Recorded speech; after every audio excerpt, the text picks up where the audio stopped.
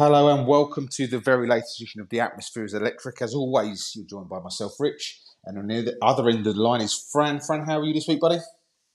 Yeah, I'm in good form, thank you. How are you? Very good. Little man behaving himself. Obviously, last week we broke the news of our new listener. Is he performing for you? Is he behaving? He is. He's as good as gold. He's sleeping. He obviously he doesn't talk. He's quiet. Yeah, he's as good as gold, mate. Thank you. By the way, if he's talking this early, make some money off the back of that genius. That's 2 weeks old and he's talking already. That would be very impressive. Obviously, we've come to an impasse in terms of all of the football, in terms of Premier League is finished. But there was what felt like a little bit like after the Lord Mayor show, some international football, albeit actually very important international football across the board. There was obviously the combination of the Nations League. There's obviously qualifiers for Euros going on. And England obviously had, even on paper, looked like two relatively easy games. But they tried a couple of bits and pieces that actually were quite interesting, at least certainly kept our interest in the game. And obviously starting on what was last Friday against Malta, they moved Trent into a new position. How did you think that worked for England? Is that something you can see England and Liverpool doing in the future? I thought it actually worked really well. I think Trent is absolutely suited to that position. What I do feel, though, with the two games with him playing in there against those opposition, against Malta and North Macedonia, you're not going to really see if it works. But for those two games in isolation, so let's take those two games. I thought it worked really well. He's getting on the ball. I thought he actually tracked back like a midfielder, which is odd considering his defence is his weakness at right back, isn't it? But yeah, I thought he did everything right in that position. And for me, it's the way going forward because you've got one of the best passers of the ball in the Premier League, probably in the world, in Trent, crosses as well. Getting him in those positions higher up the pitch is only going to benefit England. But don't you think actually that's part of what we've sort of thrown at Gareth Southgate in the past is that it didn't matter who we played. That was our system, that was our shape, and those were the people that played it. I go back to the World Cup playing Croatia in the semi-final. Croatia had 4 days, or whatever it was, 3-4 days to plan against England, knowing exactly how we were going to play, exactly who was going to play there, and actually then came up with a plan to combat that. Whereas now actually he's going, let's try some different stuff, different people. So actually, if you're now an opposing manager, England are much harder now to predict who's going to be playing in what shape and how. Yeah, I think kudos to him for doing it. Obviously, these are the games to try those sorts of things, aren't they? So I definitely think it's the right move. Definitely, pick him, get him some experience in those positions in international football, especially. I just think the real acid test is going to be when we play Italy in that group. And if he's still in that position and performs well, I think that's really good signs going forwards. Yeah, I guess if you're a midfield player, you might get slightly narked that you've been bumped for Trent. But the thing that impressed me was it was the ball before the ball, wasn't it? Against the Malta game, the chip over the back for Saka to run onto to cross that then led to the own goal. Quite often you forget about the pre-assist, if you like, and I thought that was an exquisite ball, just with the perfect bit of backspin for Saka to run onto. And if he can start finding those wide men in Rashford and Saka regularly, that could become a very dangerous tool for us, couldn't it, moving forward? Yeah, absolutely. Especially like you just mentioned the pass. There's not many people in the England squad that can play that pass. So you look at our midfield, you've got Henderson, Rice, Bellingham. They're more of the shorter passes, aren't they, of the ball? They normally keep the ball ticking over, keep possession. They're not really penetrating through the lines. And Trent is definitely one player who can do that. And he normally does it from deeper. So like I say, to get him higher up the pitch, he's definitely somebody who can do that. So just add another string to the bow in midfield, I think is really good. Yeah, and of course, he's not too shabby on set pieces as well. So again, to have another option standing over the ball. I know that sort of Trippier played the first game and obviously Kyle Walker the second game when the Man City guys were reintroduced back into the team. But to have somebody else that can stand over the ball and take a free kick can't be a bad thing. And we mentioned there, obviously, Trent's pass to Saka for the assist in the first game. Obviously, we can't move on without talking about the explosive performance against what was supposed to be the tougher opposition on Monday night against North Macedonia. Saka really stole the show and he's turned into be quite a player for England, isn't he? Yeah, not just England, Arsenal as well. Just in general, I think he's well. I do think he's world class. That gets banded around there quite often, doesn't it? World class, and we probably put it on players who are just below that bracket. But I do think he is. He has the X factor about him. He's calm, he's composed. He scores goals, he assists, he carries the ball up the pitch really easily, goes by players. I just think he is one of our world-class players. And for me, with the exception of Harry Kane, he's the first name on the team sheet. I read, again, someone's going to correct me on this, but I'm sure he's played 28 games for England. He's won 10 man of the matches already. It's a phenomenal level of consistency at international football. And like you say, he's done it all season for Arsenal, so it shouldn't be a surprise. But actually, I think he's already the second highest goal scorer for England whilst playing for Arsenal. He's 21. I was about to say his age as well is the exciting thing, isn't it? He's only going to get better, or you'd like to think he is. He's only going to get better. So yeah, I build the team around him. If you're an Arsenal fan, build the team around him. If you're an England supporter, build the team around him. So we've only got a few years of Harry Kane, haven't we? But Saka, like you said, is 21. There's another 10 years minimum there. If we can get him into those positions in World Cups and Euros, we should have some success. And he's almost doing what Raheem Sterling sort of flattered to do for England, isn't it? Like I don't remember Saka sort of missing as many chances as Sterling does. I see him creating more goals than Sterling did. So actually, he's almost like the perfect upgrade on Sterling, who seems to have fallen completely off the England and Chelsea radar, to be fair. But like you say, potentially someone that could go and really stamp their authority on that position. And the exciting thing for me is that now when we take a Saka and a Rashford off, we're bringing players on that don't drop the standard. Actually, there might be slightly different types of players, but the quality that's coming off the bench for England is as good as what was on at the start with, isn't it? Yeah, so we were bringing Jack Grealish on, weren't we? And whether the debate is whether Jack Grealish should start or not. But when you've got either Saka, Grealish, Rashford, I mean, there's others as well, isn't there? Sancho's, there's a lot of other players that we can bring on. We've got a lot of firepower. So England, for me, will qualify through this group very comfortably. And then when we do get to the Euros and the next World Cup, we've got to start looking to try and win them, which I know we've been going close, but we are, and whisper it again, we're getting a bit of a golden generation, aren't we, with some of the players we've got? And I think we've got to start looking to go very, very deep into these tournaments and looking to win one.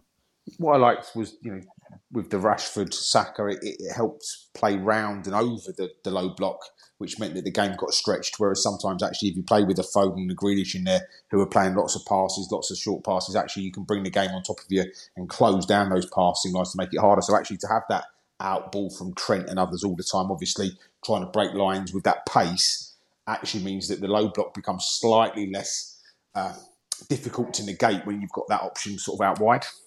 Yeah, we have had sort of one way of playing, haven't we, for a few years, whereas now we almost do have two front threes that all offer different qualities, which, if you've got a low block or a team that's playing high up the pitch, we've got different people to utilise for different strengths and weaknesses, haven't we? So, like I said, we've got a lot of options up there now, and for me, we've got to start looking to win a tournament. Absolutely, yeah, no problem at all. No argument from me at all. And the other one, before we move on from England, it's a really sort of bizarre situation where Harry Maguire seems to get picked every game for England. I think he's played 11 games on the trot. Doesn't get a look in at Manchester United in reality. What's he got to do? We'll still sort of ridicule him, laugh at him, sort of make him a bit of a joke. Should he be starting for England if he's not starting for Man United for a starting point? And what does he need to do this summer to really start to kind of make himself an absolute regular moving forward? So I find myself torn on it because I do think he should start for England, because I do feel that, we haven't really got a depth of English centre-halves, have we really? And I do probably, when I look at what's available, he is probably still our best centre-half with the exception of John Stones. So I do think he is in the top two, so should be starting. However, I also have the opinion that if you're not playing for your club, you shouldn't be picked for England. So I do think, if you're trying to get into the England squad as a centre-half and you're looking at Maguire being picked every week and he's not starting, I do think it's unfair. You've got no form for your club, you've got no fitness for your club, and all of a sudden he's starting for England. So I think it's wrong. So it's sort of a bit of a contradiction there. So for me, I think he has to move. The rumours are going around in the media that he's opting to stay and Ten Hag wants to move him on. I think he should move on and start getting regular football, because it'll only benefit him and also England. If he's a lot fitter when he's coming to a tournament than he has been, surely he's going to be performing better. And yeah, I mean, I just wrote down while you were talking. I mean, there is a batch of young centre backs coming through that maybe aren't quite ready. You've got Tomori at AC Milan, who the AC Milan fans will tell you is doing an amazing job. Obviously, you've got Guehi at Crystal Palace, who's one to watch out for. Kilman at Wolves, and obviously there's Colville that's Chelsea, Brighton, depending on what day of the week it is at the moment. So we have got some youngsters coming through that could do that role. But where do you think Harry Maguire? So if he is to leave Man United, what sort of club should Harry Maguire be looking to go to help sort of cement himself? Because actually, by this time next year, some of them could really be pushing him hard for his position. So he could end up spending a year on the bench at Manchester United and not making the Championship. So what sort of team do you think should be looking at Maguire? Where should he go? So I think ever since his move from Leicester to Man United, he's sort of proven that he's probably not at that elite level of what they were looking for. I think the price tag's probably weighed heavy on him as well. So I don't feel that he should be moving to an elite, one of the top six. Possibly he could be looking at Spurs, where there's probably centre half positions available, but probably the next bracket down. So I'd be looking at probably a Brighton, an Aston Villa, teams like that really. But I think it's just as long as it's sort of mid-table to top half Premier League and he's playing every week and is the main centre half, his form will come back immediately for me. So I just feel it's one of those teams around in and around sort of 6th to 10th. Yeah, fair. For me, again, I don't mind if you're playing with an inverted forward. In terms of Riyad Mahrez does it really well, plays it on the right, nips back onto his left foot and creates all kinds of crazy sort of shooting opportunities, etc. As one example, I'm not mad keen on it as a centre back. I think if you're right-footed, you should be the right centre-back where possible. And if you're left-footed, you should be the left centre-back. I think it opens up passing lanes and opportunities at all levels of football. Left-footed centre-backs are becoming a real commodity that, everybody's looking for in terms of being able to move the ball quicker. And I just think actually he'd probably do well with this because, again, we're criticising him for his passing quite a lot. I think it'd be better if he actually came across the other side and played as the right centre-back. Yeah, I'd agree. So when I played football, I was a centre half, and I always used to be shifted out to the left because I was a bit more comfortable there. But that didn't mean I was comfortable playing there, and I can completely get that. When you are playing right and you can shift the ball onto your right foot, pass it quicker, dribble, whatever you need to do, just makes you a far better player. You're not having to think about what you're doing; it's more instinct. Yeah, I think he's like I say, he needs a couple of decisions. What type of player does he want to be? Where does he want to play in terms of on the pitch, but also, like you say, go into a team. I think I would throw in again. Obviously, there's a debate for later, but who are the top six? Because actually, I think next season is going to be a really, really interesting top six, maybe more so than ever. But actually, maybe even a Newcastle should be looking at Harry Maguire. I think Newcastle's a great shout. Whether because again, Shah. Who's Shah? Cher's brother. Cher sort of tends to play on that right-hand side, and actually Botman seems, and I think I can see Botman, Maguire, Trippier. I think that could be a good down that side. I can see that being, with Pope behind, that feels nice and strong. That feels like an option there for me for Newcastle. But I'm not suggesting that Newcastle aren't in the top six, but just saying that might be somewhere for him to go. We will come on to more about transfers a bit later because there's obviously lots of movement happening all across the board. As we speak, stuff's coming through. Even today, there's been some more stuff that's happened. So we'll keep you up to date with that. We were both really taken aback with some news stories this week. Again, they say that nothing should shock you in football anymore, but it seems to keep doing that. And there was some really unusual for me anyway, managerial sackings this week. Let's start with Bournemouth. Bournemouth sacking Gary O'Neill, who we were both tipping as, if Arsenal didn't win the league, because Mikel Arteta was then shooing to win Manager of the Year. We were talking about Gary O'Neill not that long ago being in the running for Manager of the Season, and yet he's now been relinquished of his responsibility. That feels like an absolute crazy decision to me. I think it's super harsh, like you said. I was of the same opinion as you that he's probably Manager of the Season with what he's done there. So when the news came through, I thought, wow, that's really harsh. Obviously, like you normally say, we don't know what's happened behind closed doors. But the only thing that I can see there is do Bournemouth want to try and kick on, and do they feel that by getting an upgrade, or what they see as an upgrade, that they can possibly try and move away from the relegation zone and become a mid-table consolidated Premier League team? That's got to be the thinking. But I mean, on the face of it, it looks a really harsh sacking. So that's a good point. But I think actually, for me, that almost is negated by the appointment they've made. We messaged each other quickly and we're Potter, Graham Potter, is that who's going there? And again, I appreciate he didn't do well at Chelsea, but he's Premier League proven, he's available. Would definitely be fit the Bournemouth profile for me. And they've gone out and for me really replaced him with somebody that's probably a bigger risk than Gary O'Neill was in the first place. I think it's a risk. I mean, if you hear a lot of journalists and stuff you hear in the media is that he is very highly rated, Iraola. However, for me, completely unproven, has only managed at one club, I believe, which is Athletic Bilbao. And we had a chat before. It's Basque region, isn't it? They only sign Basque players. Is that how you pronounce it, Basque? Yeah. So he's very unproven. He's not really had the full exposure of going into a transfer market or working in this or playing in this country even. So for me, I think it is a very, it's a proper stab in the dark. It could turn out to be an amazing appointment, but I think it's a huge risk, and I think they probably might have been better off sticking with Gary O'Neill after the job that he's done. He knows that squad really well, and giving him a transfer budget for next season. Why couldn't he have kicked on? He actually was a manager of Rayo Vallecano. He played at Bilbao because he is from the Basque region, and I think people are sort of excited about him because he did it on he kept them in La Liga on a very tight budget. But again, part of the rationale that I'd been told about reason for getting Gary O'Neill was that he wasn't the profile that was going to attract players to Bournemouth. They felt that they needed somebody that would have a better sort of gravitas in the industry to attract players. Now, again, for me, Bielsa is Ariela's kind of teacher. You know, he plays a very similar style, high press, high energy. But if Bielsa can't make it work in the Premier League with Leeds, who's the creator and the founder of it, I'm not really sure that a student of his, with arguably a team that's never played it before, is going to have a better chance of doing it than Leeds did.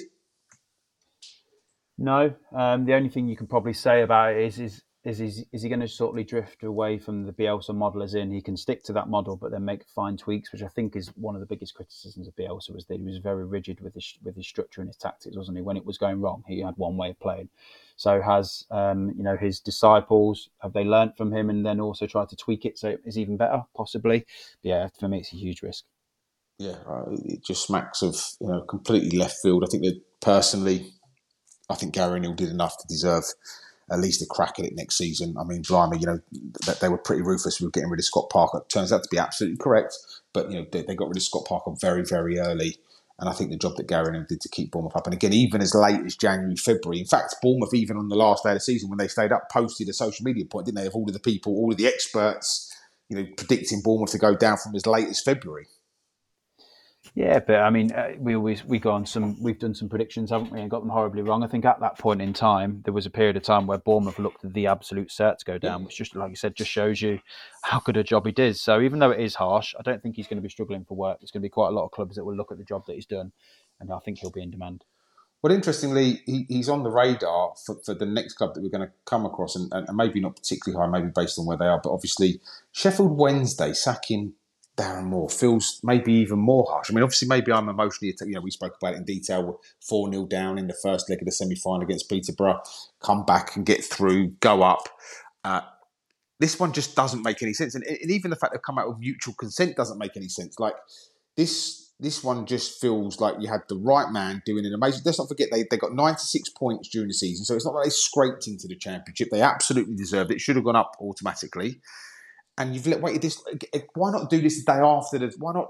I don't know, it doesn't make any sense to me. Can you make any sense of it? I can't, like you said, the personnel, the timings of it just all seems really odd. Like I said, with the Bournemouth O'Neill sacking, the fact that they went and got out a manager, I think it was within the next day, wasn't it?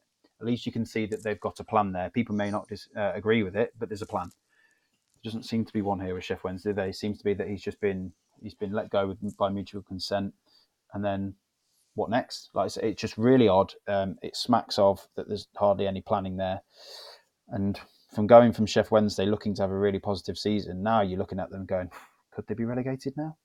No manager in place. The club seem a bit in disarray now. No leader. They could be in trouble now.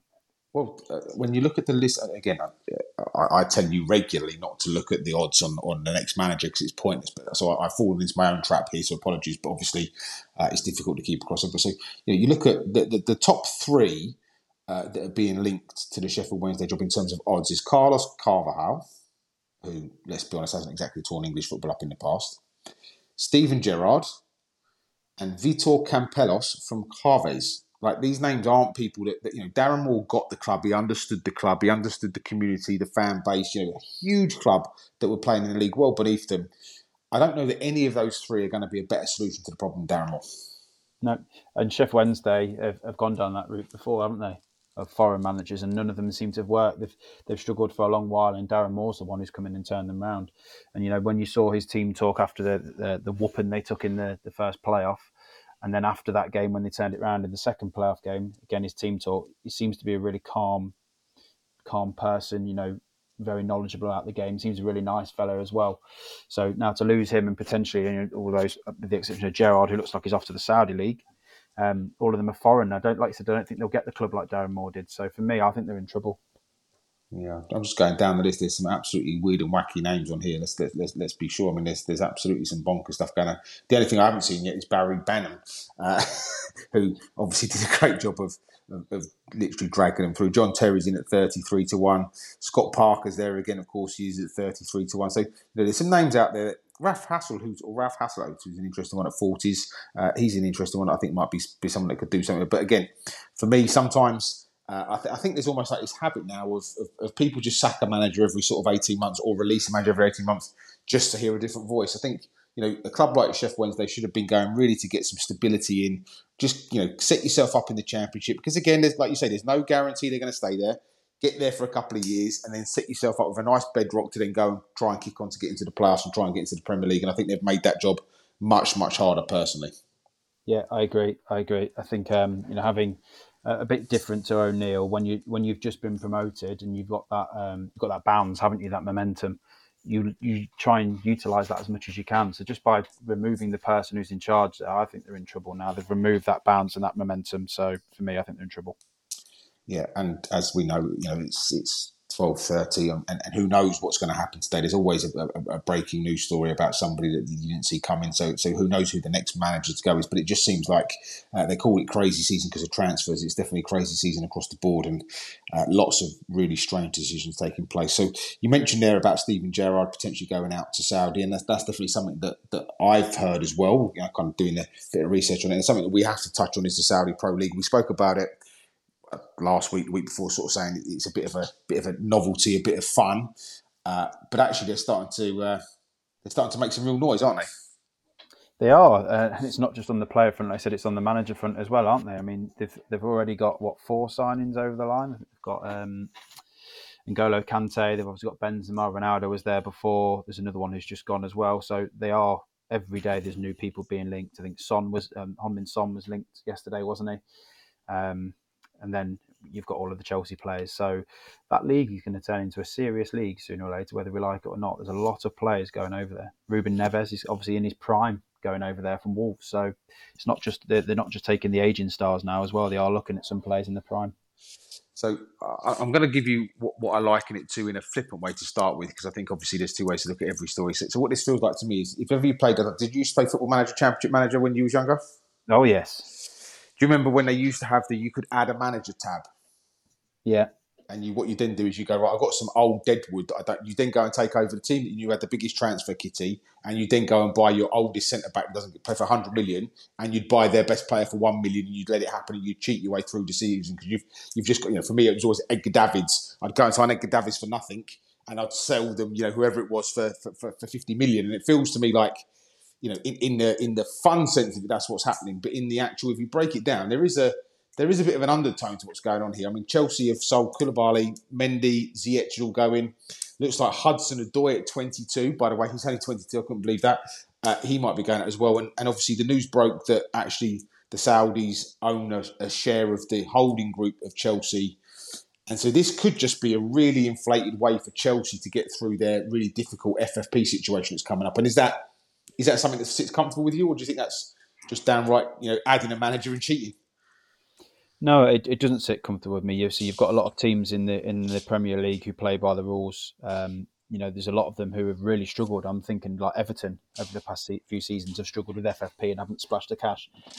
Leicester struggled this season with FFP. You could go on and name quite a few who have really struggled and have followed the rules.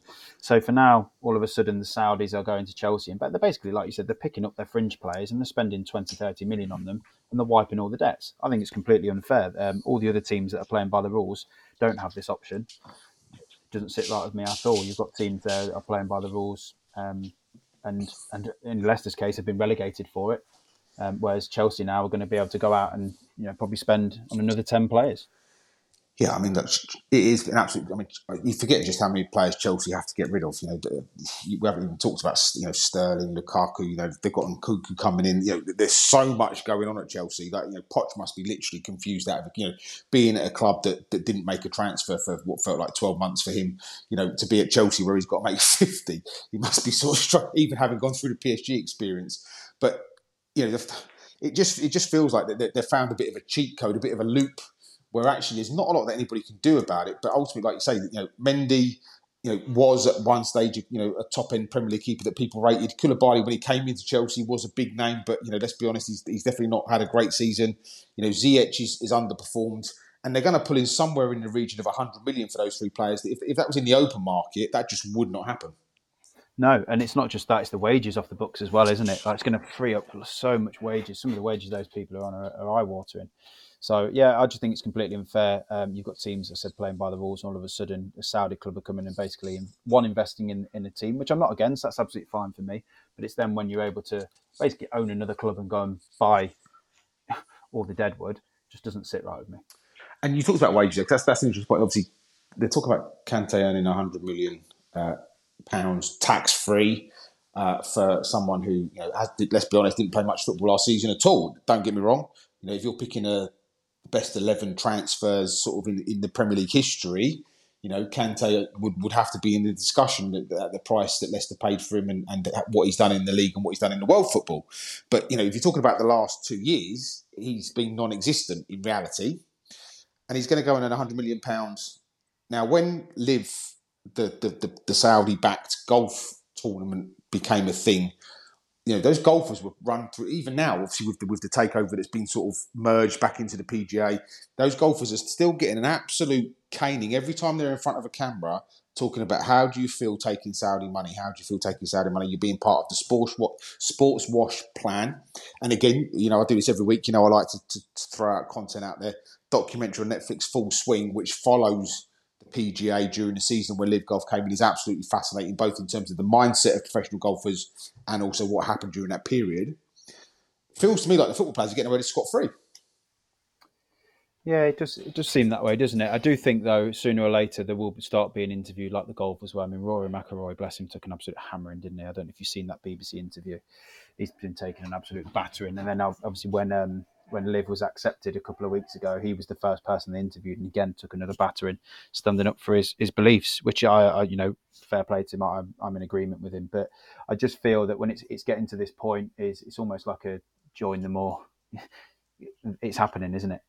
It's happening. You've got the PGA Tour tried to stand up to it, didn't they? But money talks. So I do feel that we sort of do need to get on board of it. But I just think we need stricter rules and regulations around it, because I feel that the Chelsea thing as a side note that's just unacceptable. I'm okay with money coming into the game because it can only benefit the grassroots and stuff like that, but not in the way that Chelsea are doing it.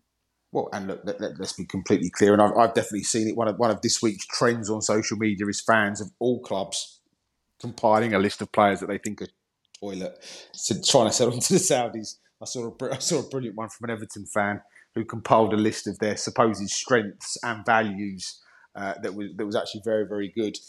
So we'd all be taking it if it was for our club, I guess, right? But so we have to be careful of not having double standards.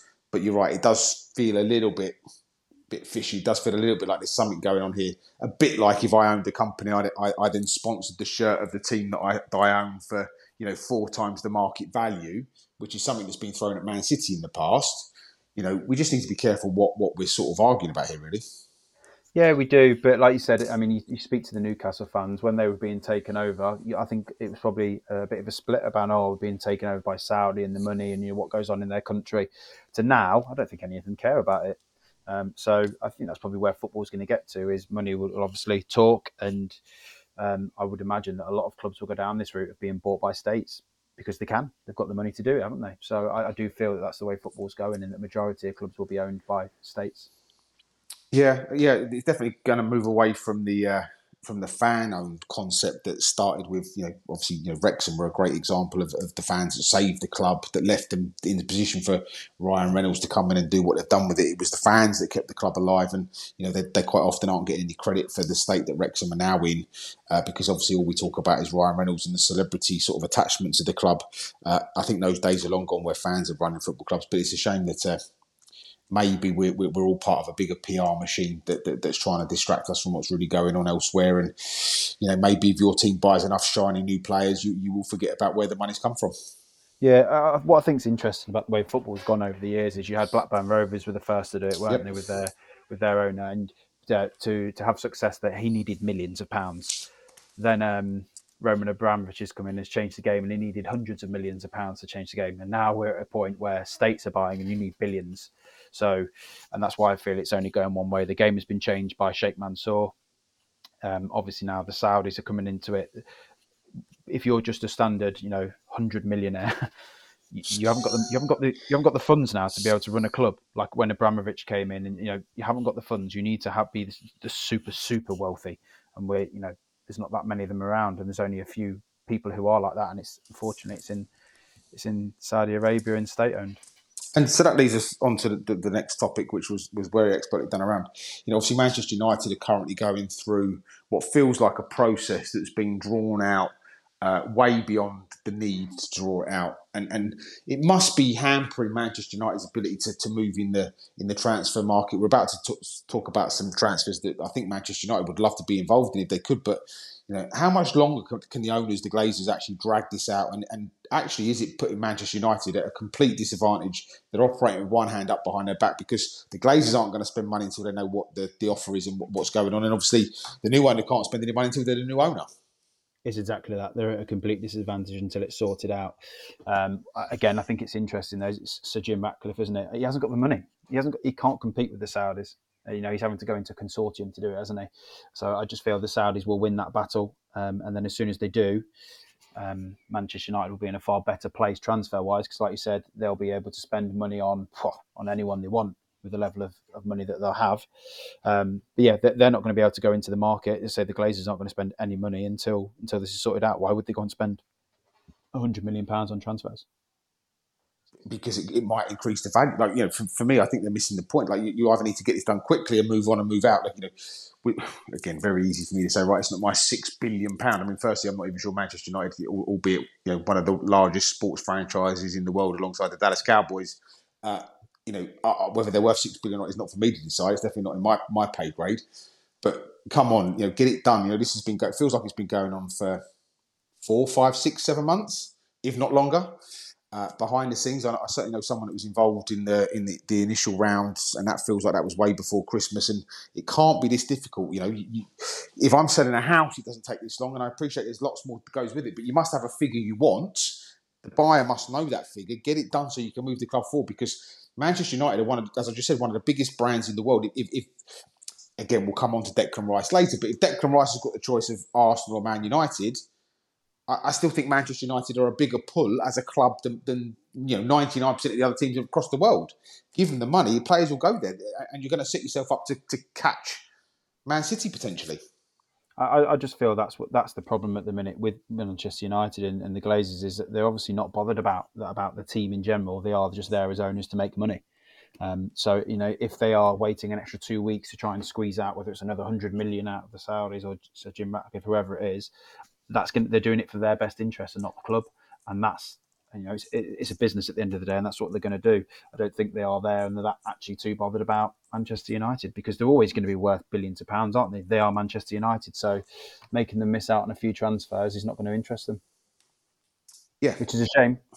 Yeah, like I said, I think you just got to get this deal done. You got to, there's so many quality players that are on the cusp of making a move. They haven't even got Mason Mount over the line, which feels like he's basically said just please months ago. They've said we want you, and we still can't get the deal done.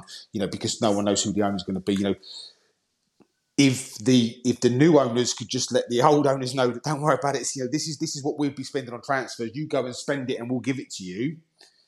Because Ten Hag, they haven't got a goalkeeper at the moment. David De Gea is out of contract, albeit on a ridiculous contract that he was on, but he's out of contract. At the moment, Manchester United don't even... Well, I suppose Henderson comes back from Notts Forest, who's on loan there, but he's definitely not welcome at Man United based on how he left sort of last time round. So, they've got a massive rebuild to do, and they've got Champions League football, so they need more than they had last year.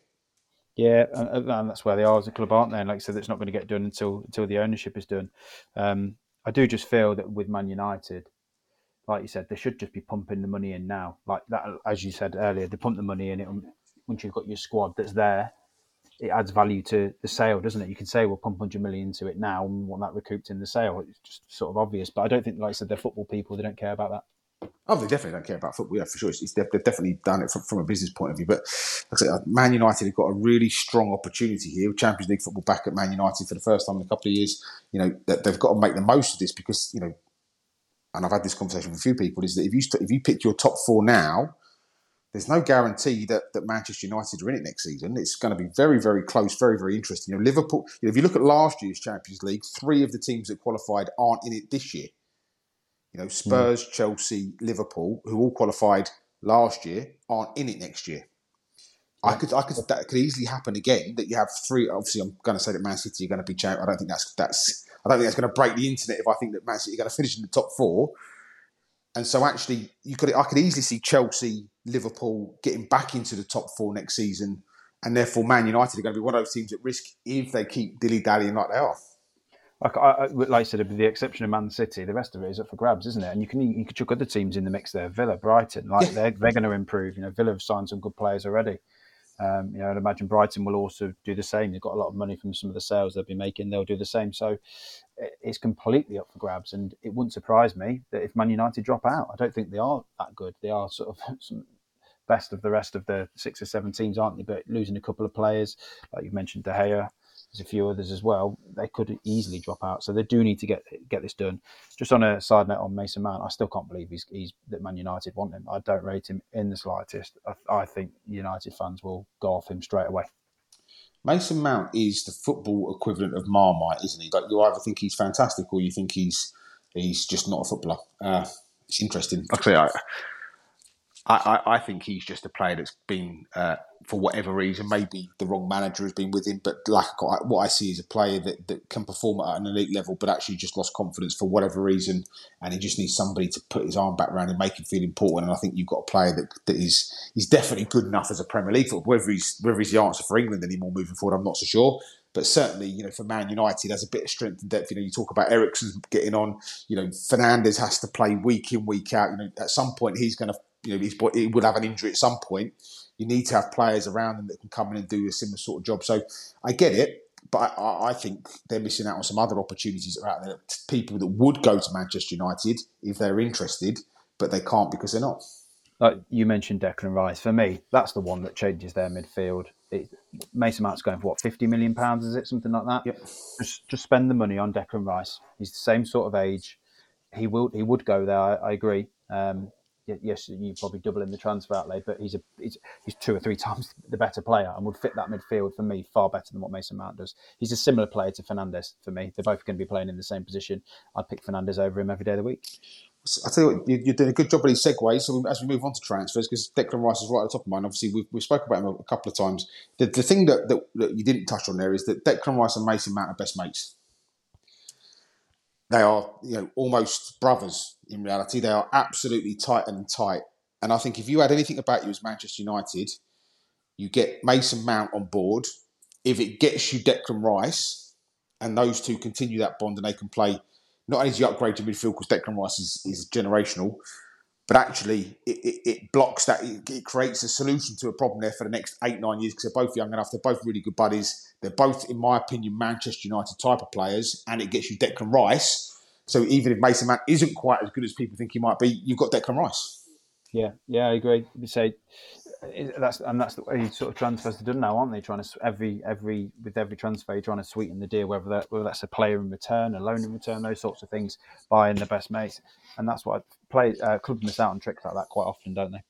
Well, and so I said quite early that Declan Rice won't be going to Arsenal. I was quite bold with that, but actually, as every passing day goes, it seems like he's edging slightly closer to Arsenal because nobody else has yet come through. However, the latest kind of rumour gossip is that if Gundogan leaves Man City, they're going to go hard for Declan Rice. So Arsenal need to get this deal done quickly if they're going to get him over the line. For me, that needs to be priority because, again, similarly, if he went to Manchester United, he solves the problem.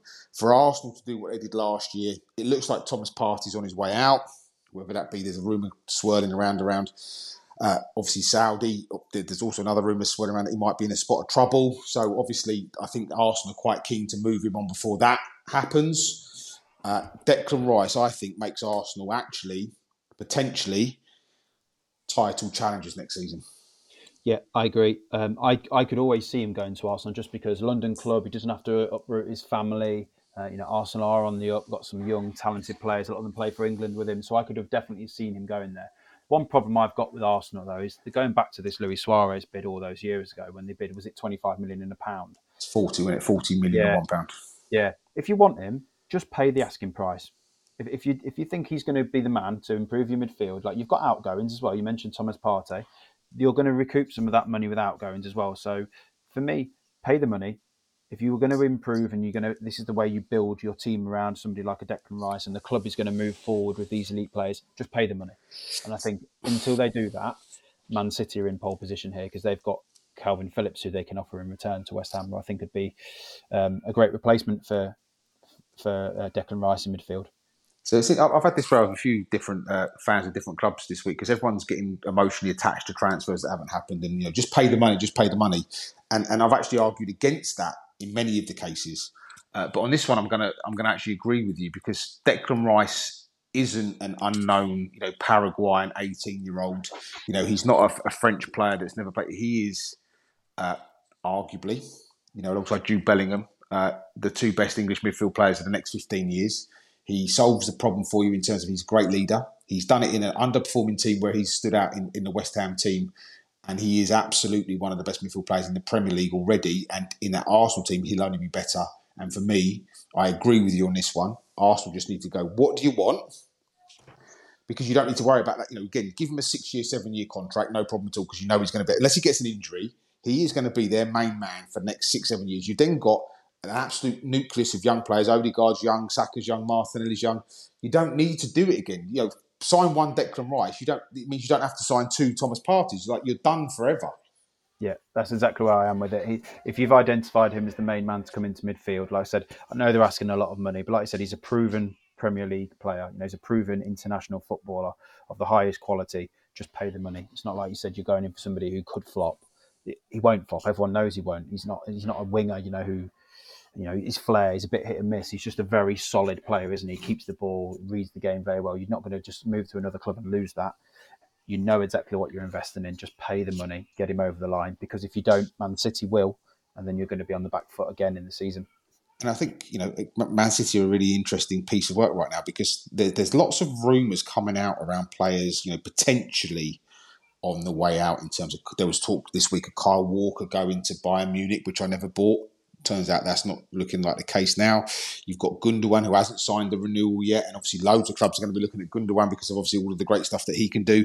Bernardo Silva's being linked back now to PSG with obviously their new sporting director, Campos, who obviously they worked at Monaco together, so obviously there's a link there. And by the way, PSG are doing some great bits of business. If you want to look at how it's done properly, go and see. Even if you've got money, go and look what they've done this window. They're doing a great job of signing up young, good, hungry players at good fees. Obviously, Cancelo's available as well. You're talking about 4 key, in my eyes, at least 4 key players to that Man City squad that are available, and they've just gone out and signed Kovacic from Chelsea for 25 plus add-ons. Does that feel like a good addition based on what they might be losing, or does that feel like they're definitely going to need to go out and get some more? I think the Kovacic one is a good deal, but it's a bit strange, isn't it? Like I said, he's is he 30? I think he's 30, isn't he? He's up there. He's getting on. Yeah, he's not young, but he is a good player. He keeps the ball well, breaks the lines, and probably at the price they paid for him is a bit of a snip. But yeah, I mean, a few of the ones you mentioned who they're losing, they're good players. The Gundogan one for me, I can't wrap my head around it. Unless he's adamant that he's off, I can't understand why you want to lose him. He's the captain, he's their leader, he's the metronome in midfield who links the play. It's a very strange one. Yeah, so Kovacic is 29, and interesting, if you look at the stats of Chelsea, actually, he's been... if we talk about fantasy as an example, Kovacic has actually been let down by Chelsea's inability to put the ball in the back of the net. He's actually been very good at making that pass that creates a chance. They've just been poor at converting it.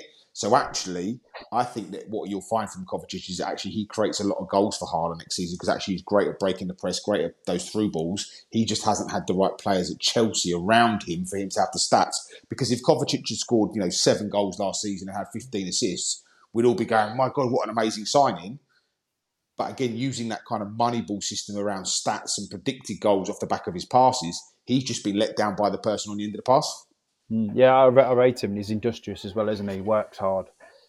He gets a lot of tackles in, does the dirty work. You see him bombing up and down the pitch. I do rate him. I think he's a good addition. The other one that obviously is being rumoured to leave is Laporte, who potentially go back to Spain with Gvardiol coming in. That would be obviously another mega money move, 100-odd million coming in. Another centre back that's been sort of, I guess, touted around Europe for what feels like forever.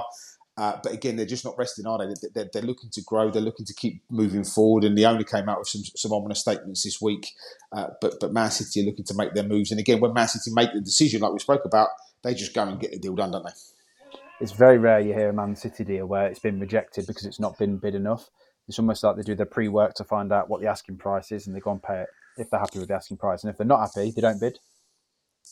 Yeah, they definitely look like they're going to be a very interesting one to keep an eye on. And again, there's got to be, Cancelo, felt like for me that certainly 24 of the last 28 months, he was being talked about as being one of the best right back, left backs in the world, can play both sides, can cut in, scores goals, assists. And now nobody seems to want him. I don't know how he's had this massive fall from grace, because for me, it felt like not that long ago, he was on everybody's lips as one of the players of the season. That's one of the strangest drop-offs, isn't it? Is literally got from going from probably everyone speaking about him being the best fullback in the world to now, whether it's wages based because he's on too much, I don't know. But Bayern didn't want him back. Is it his personality?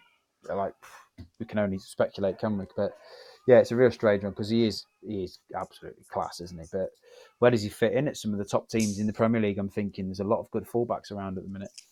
Well, I would be saying if I was the chairman at Arsenal, he's a serious right back upgrade from Tomiyasu, as an example. I understand Ben White's done a good job in there, but again, that's round pegs, square holes, or square pegs, round holes. Like he was supposed to be a centre back, and they need centre back cover. They haven't got. They've got two amazing centre backs, but they haven't got the strength and depth that they would like. Obviously, Saliba signed a new contract, so they're happy there. But ultimately, they're short. So to have him come in, to do the same sort of job as obviously they've got the Man City but Man City opportunity on the left. For me, that feels like a bit of a no-brainer. But maybe at 60 million, it's too much to ask. I was about to say, I think it points to the finances involved, doesn't it? Because if you're looking at, if they're going to push out to 100, 120 million for Declan Rice, the rumours that are going around is that they've bid for the Leicester fullback Castagna, £15 million. Now, he's not a patch on Cancelo, is he? He's absolutely nowhere near the level. And I agree, Cancelo, you put him in at right back for Arsenal, would be an amazing signing, but I think it just points to they might not have the funds available to do it, which is why they're going down the other route of having Castagna as a backup. And this is the other interesting point. It's like, everyone has a budget, and actually, would you be better off, for example, if you're Arsenal, and let's say, for example, those two transfers are going to cost you £125 million across Rice and Castagna, would you be better off going and getting Lavia and Cancelo to strengthen two positions, rather? Because for me, Castagna is nowhere near the level that Arsenal should be looking at.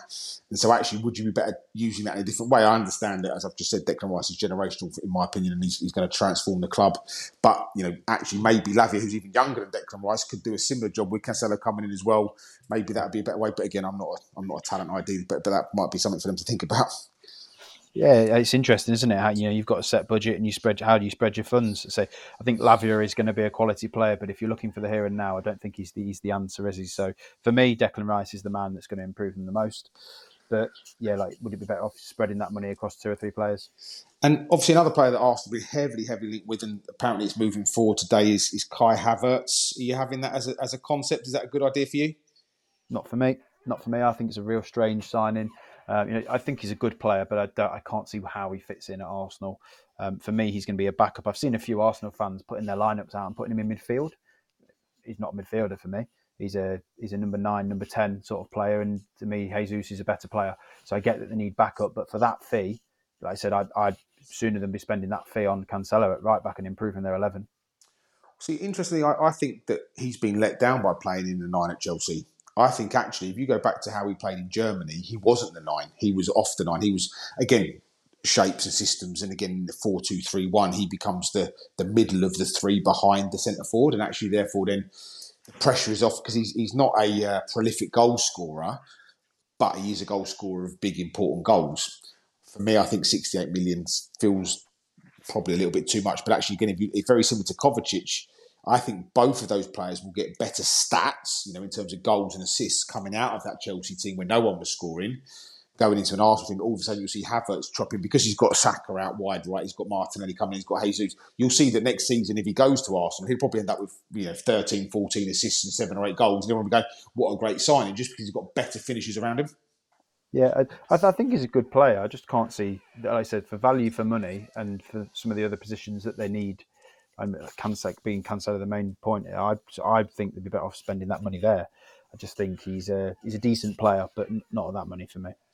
And there is a bit of a midfield merry-go-round at the moment. Obviously, Declan Rice is obviously high on the list. Lavia, who we've spoken about, and obviously the third one in that mix is obviously Caicedo from Brighton. Looks like he's now sort of wrapped up and going to Chelsea. Big bucks again, some big numbers. Obviously, they're going to make their money back on the Kovacic and the Mount outs, as well as obviously all the other ones we spoke about going to Saudi.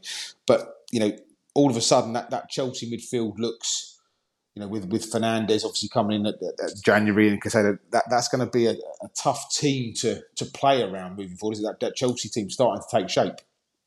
Yeah, I mean, value for money again. I'm not sure Casado's worth that amount of money, but I really do like him. I think he's a top player, and he would definitely improve them. What I do feel about players going from like mid-table clubs like your Brightons, your Leicesters, your West Hams, it's not very often that you've seen them players join and then really flourish. I think it takes them a while to get used to a top club of how they do things.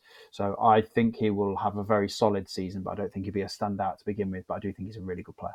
And yeah, absolutely, but part of that is because Brighton have played a very, very specific system that suits the players they've got, and they've made it work. Chelsea are going to play a different system, so actually Caicedo might need to take some time to adapt to the system, let alone the big club. The transfer fee, the money, the extra razzmatazz that goes along with being a Chelsea player rather than a Brighton player. But actually, quite often, it's just the shape and the system that's different that makes it awkward for the players to sort of fit in. Yeah, and I agree, but I think it is also that expectation. So I'm trying to think of big money transfers, and we already spoke about Harry Maguire, haven't we? But when Harry Maguire went from Leicester to Man United, he struggled a lot just because of the expectation. I think Paul Merson summed it up for that transfer in particular: is you play for Leicester, you sit on the edge of your box; you play for Man United, you're on the halfway line. So it's just different styles of play, like you mentioned with Brighton. So I do think it would just take players who move from mid-table clubs because of the style of play and the expectation. I do feel it takes them a longer while to settle in, which we spoke about Havertz. I don't think you'll have that problem with Havertz because of him being originally at Chelsea, going to Arsenal. He'll already have experienced that. Yeah, and I'm just going to leave this out there. Obviously, there's a long way to go. And I know that there's lots of evidence to think that I'm going to be wrong on this statement, but I've got a feeling that this transfer window is going to be one that sees Brighton just fall off next season and not quite be the same team that they were this year. I think they've done so well with replacing the Basumas and the Cucurellas and the Maupes and all those other great players that they lost over time for great fees. I just feel like this window, it feels to me like, I'm sure James Milner is a very, very good professional, but I don't think that he's an answer to any of their problems, other than maybe that they're bringing him in as a coach, as a leadership team. I think this could be the window that finally breaks that success pattern for Brighton, and I think they could be in for a slightly tougher ride next season, unless they do something really exciting with the rest of the window, of course. I agree entirely. You look at teams that regularly sell players, and the first team that comes to mind for me is Southampton. Yep. When you're continuously selling your players, it's very hard to replace them with players of the same level. And eventually you get found out. Now, Brighton could be the exception here because they do look ahead of the curve in the recruitment process where they are able to find these players. They keep churning them out, don't they? Now, for me, it'd be amazing if they do. And I really do hope that they find some new players and they keep churning them out because they're the teams, they're the individual team that are going up against the big boys with this new model. And I love to see it. So I really do hope that they do find these players. But I agree. I think it's going to be very hard. They're going to receive a lot of money for McAllister and Caicedo, and they have Cucurella as well. But it's very, very rare that you keep spending minimal amounts and finding top talent. Well, what's also happened is that teams are what now Brighton have been sort of universally sort of accredited for this amazing football, great setup. They always find, we've done it on here at least 10 times, and we've told everybody how great Brentford and Brighton are. The teams that you're now buying from are now aware of that, so they're going, "Oh, you think our player's a good player? There's 10 million on the price." And Chelsea have done it back to Brighton. They've said, "You want Colville? No problem at all. 40 million quid." Now, Colville 18 months ago, if they'd done that, would have been 5 or 6 million quid. Everybody raving about what they've done. But people have caught on to what Brighton are doing, and they're not going to let them keep buying their players for cheap when every time you knock on their door, the price is as high as it is. Yeah, I suppose it swings around about with the deals that they're doing, though. So if they are taking a player from Chelsea, if they're charging £10 million more for Colville, charge £10 million more for Caicedo. It sort of evens itself out, doesn't it? But that's the point, is that teams are not going to give Brighton that discount code, if you like, that they used to do. Oh, little old Brighton, cute little old Brighton. They're now going to have to start playing the same fees as if a West Ham or Man United, whoever it is, come in, because teams are not going to let them keep getting all the credit for these amazing sort of signings. They are. With the only exception that you've got with Brighton is that it's very rare that Brighton do go to Premier League clubs and buy the players, isn't it? I know we've mentioned Colville as the exception there, but generally they are going to sort of Paraguay and Chile and places for their players, aren't they? Argentina for McAllister and etc. So they'll be adding a few more million on 100% there, but it's not the same as if you're going to a Premier League team and adding 10 or 15 million pounds on. No, but again, yeah, it's going to be interesting to see how they negate through this window because, like you said, they're losing or have lost two of their big hitters in that midfield. And like I said, they've signed Dahoud from Dortmund on a free. They've signed Milner from Liverpool on a free. For me, that's a massive, massive downgrade. Happy to be proven wrong. Maybe they've got a plan. Maybe they've got a different system that's coming in place. But I do like Dahoud. I do like him. I think he's a good player. But he's a very different type of player to the two that they've sold. So their style is going to have to evolve. Yeah, it's just, again, just to be, I spoke to somebody the other day who's quite high up at a football club, and he was talking about how anybody that makes it as a professional, even if we're talking about Leighton Orient as an example, is in the top 1% of footballers around the world. So when we talk about someone maybe not quite being right, they are obviously still elite level athletes with phenomenal skill. I just think that feels like I can't think of a much bigger downgrade across 2 outs and 2 ins of any other Premier League team so far this season. Yeah, I mean, I get the James Milner signing. It's experience. It's probably exactly what they need in the team. But if it's a direct replacement for McAllister or Caicedo, I don't get it at all. So I don't feel he will be the replacement. I feel he's a squad filler. Experience is probably exactly what they need. And quite possibly going to go onto their coaching staff, do his badges, that kind of stuff. They've done a similar thing with Adam Lallana, haven't they? And anyone at Brighton sort of tells me that actually he's as important behind the scenes as he is on the pitch, because obviously he's not playing every week anymore based on age and injuries, etc. So actually what he does behind the scenes is really important for the club. And they've just got themselves another great leader for all them young players that hopefully, I would love for Brighton to actually not go and replace them with signings, actually go and replace them from people from their academy. That would be an amazing thing for us to start to see more teams using their academy as they move forward. Yeah, and that's the way it should be. If you've got an academy that's producing talent, and it's going to save you as a club 50, 60 million pounds in Brighton's case. If you're going to try and replace those players, that's probably the outlay of what they're going to be looking at. And if you've got a couple of youngsters coming through who can save you that fee, and add that quality, that's amazing. Absolutely. So we're going to keep abreast of the transfer window and what impact that may or may not have. And again, if you're an expert in a club of one of the Premier League clubs and you want to come on and have your say, give us a breakdown of what you think your club needs or might be doing, feel free to reach out to us. We're more than happy to get you on and have a chat, a deep dive into each club over the window to see where we end up. And obviously, we called the podcast The Atmosphere is Electric because we spoke about obviously sort of punditry and fans. And so for the last part, obviously it'd only be right if we talk about I'm going to say this, and I'm not scared or embarrassed. I'm going to say the great Martin Tyler, the voice of my generation, someone that I feel like I've grown up listening to football with, steps down from Sky Sports, and obviously being replaced by everybody's favourite in Peter Drury. Obviously made some real big news this week. Fran, obviously a massive shock. Didn't see it coming. Both Martin Tyler leaving and Peter Drury coming across the Sky. How do you feel about that? What do you think that impact is going to have on the Premier League next season? I had a couple of feelings about it. First of all, I thought it was quite sad about Martin Tyler leaving because I do feel he has been iconic and the voice of the Premier League for years. However, I do feel it's the right time. I think Peter Drury is the best commentator out there at the minute. I think what he's been doing previously, he's sort of romanticising football, hasn't he? Some of the phrases and lines that he's been coming out with. So I do feel it is an upgrade and I feel it's the right thing to do. But at the same time, I did feel sad because Martin Tyler has provided some superb commentary over the years, and thinking of the Aguero moment, things like that. He's been iconic.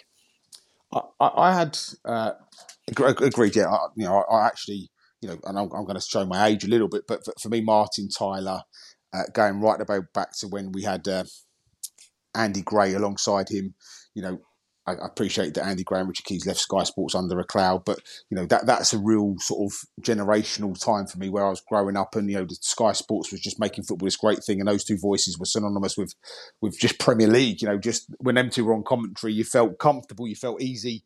But for me, I just hope that Martin Tyler retired or left Sky because he wanted to. There's something in me, and I have no.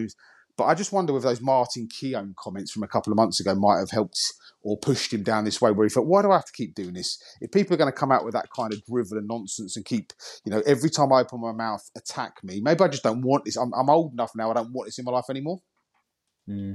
Yeah, I mean, for me, I think a lot of people started to moan about him, didn't they, in the sense of that he wasn't getting as excited as he was with goals, and whether that's because he's been in his longevity or not. But I do feel it probably was the right time, and like you, I do hope it wasn't around comments around people like Martin Keown, and loyalty and allegiances, wasn't it, in football for him? That's where they were trying to get to. So I hope it isn't that. I hope it is this, that he has gone out on his own terms.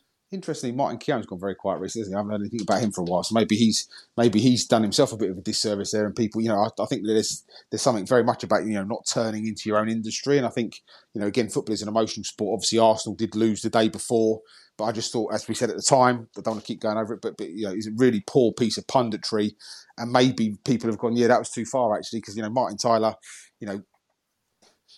commentators, it doesn't matter who you are, if your team loses, you think the commentator's against you. It doesn't matter who you are and what the commentator is. Every time I turn on the TV, if you watch a football match and then go on social media, someone's going to be slagging off the commentator.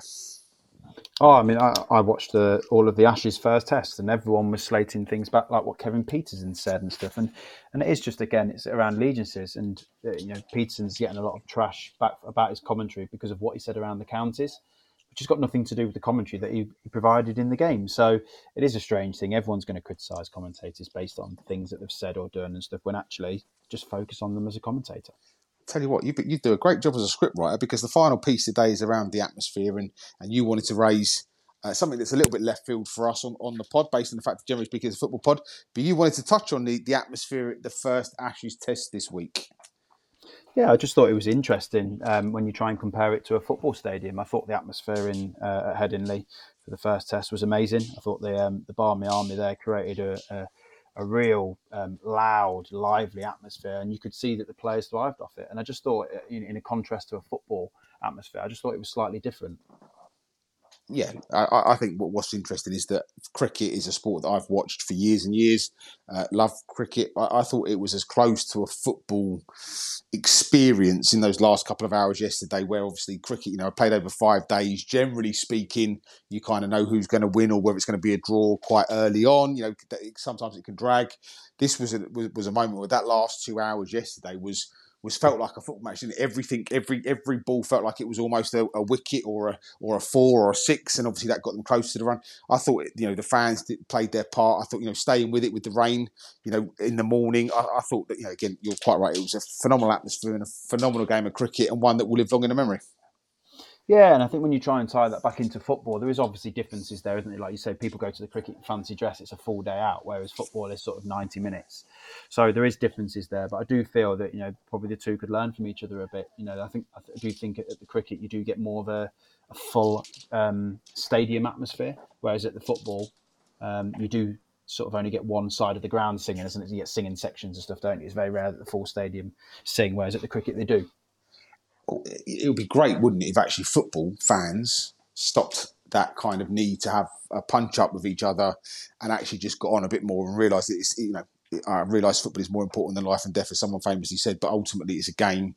And actually, if you go, like I say, fancy dress, non-fancy dress, have a couple of beers, sing some songs until you can't sing no more, go home, win, lose or draw. Actually, that's what the game's about, and actually you'd probably be able to have more beer in the stadium if it didn't lead to where it often leads to with football fans. Yeah, I think so. And that was the main reason why beer was banned from football stadiums, wasn't it? Obviously for the fighting.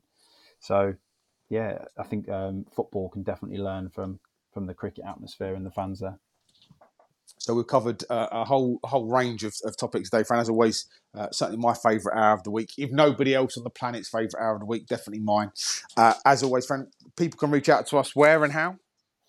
So we're on Twitter. If you just look for the Twitter profile, The Atmosphere is Electric, you can send us a direct message. You can reply to any of our tweets. And we're also on Spotify, and you can send us a voice note on there.